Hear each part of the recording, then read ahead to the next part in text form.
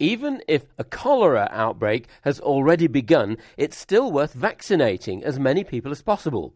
This is according to research reported at the American Society of Tropical Medicine and Hygiene annual meeting in Philadelphia. Rita Rayburn told me what they found when they used data from actual cholera epidemics in Africa and India to calculate what could have been the benefit if vaccination had been used. When there's a cholera outbreak, most of the control strategies at the moment are limited to good case management in treatment camps and safeguarding of water, which is effective. However, we do have potential tools which should be utilised, and these are vaccines. And the recommendations with WHO until recently have been to vaccinate preemptively in prediction of an outbreak. Now, this is obviously very difficult if you can't predict an outbreak, and places like Haiti and Zimbabwe are prime examples of this. So in these cases, we should utilise the tools we have and reactively vaccinate. Right, so the theory is that you can still catch some of the people who've not already been infected? Yes, that's correct. You'd need to have a fast response time, get your vaccination campaign into the area quickly, but you can still prevent a large proportion of cases.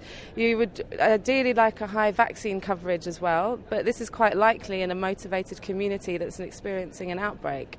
Now, what did you do then in the study?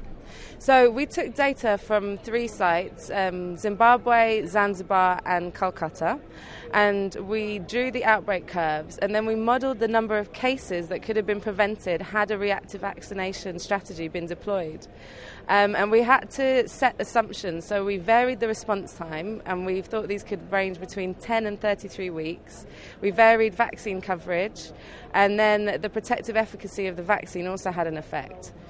And what we found was that a substantial proportion of cases could be prevented, up to 60% in Zimbabwe outbreak, if you had a rapid response and a high vaccine coverage of 75%. Now, that's in theory, but of course in practice it might be difficult to get the vaccine out. So in practice, what do you think could happen?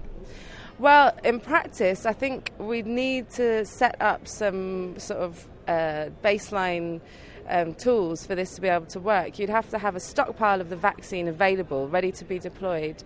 Also, ideally, you would like to have a trained and experienced vaccination team which would organise the vaccination and could be brought into the country and use local staff to implement it.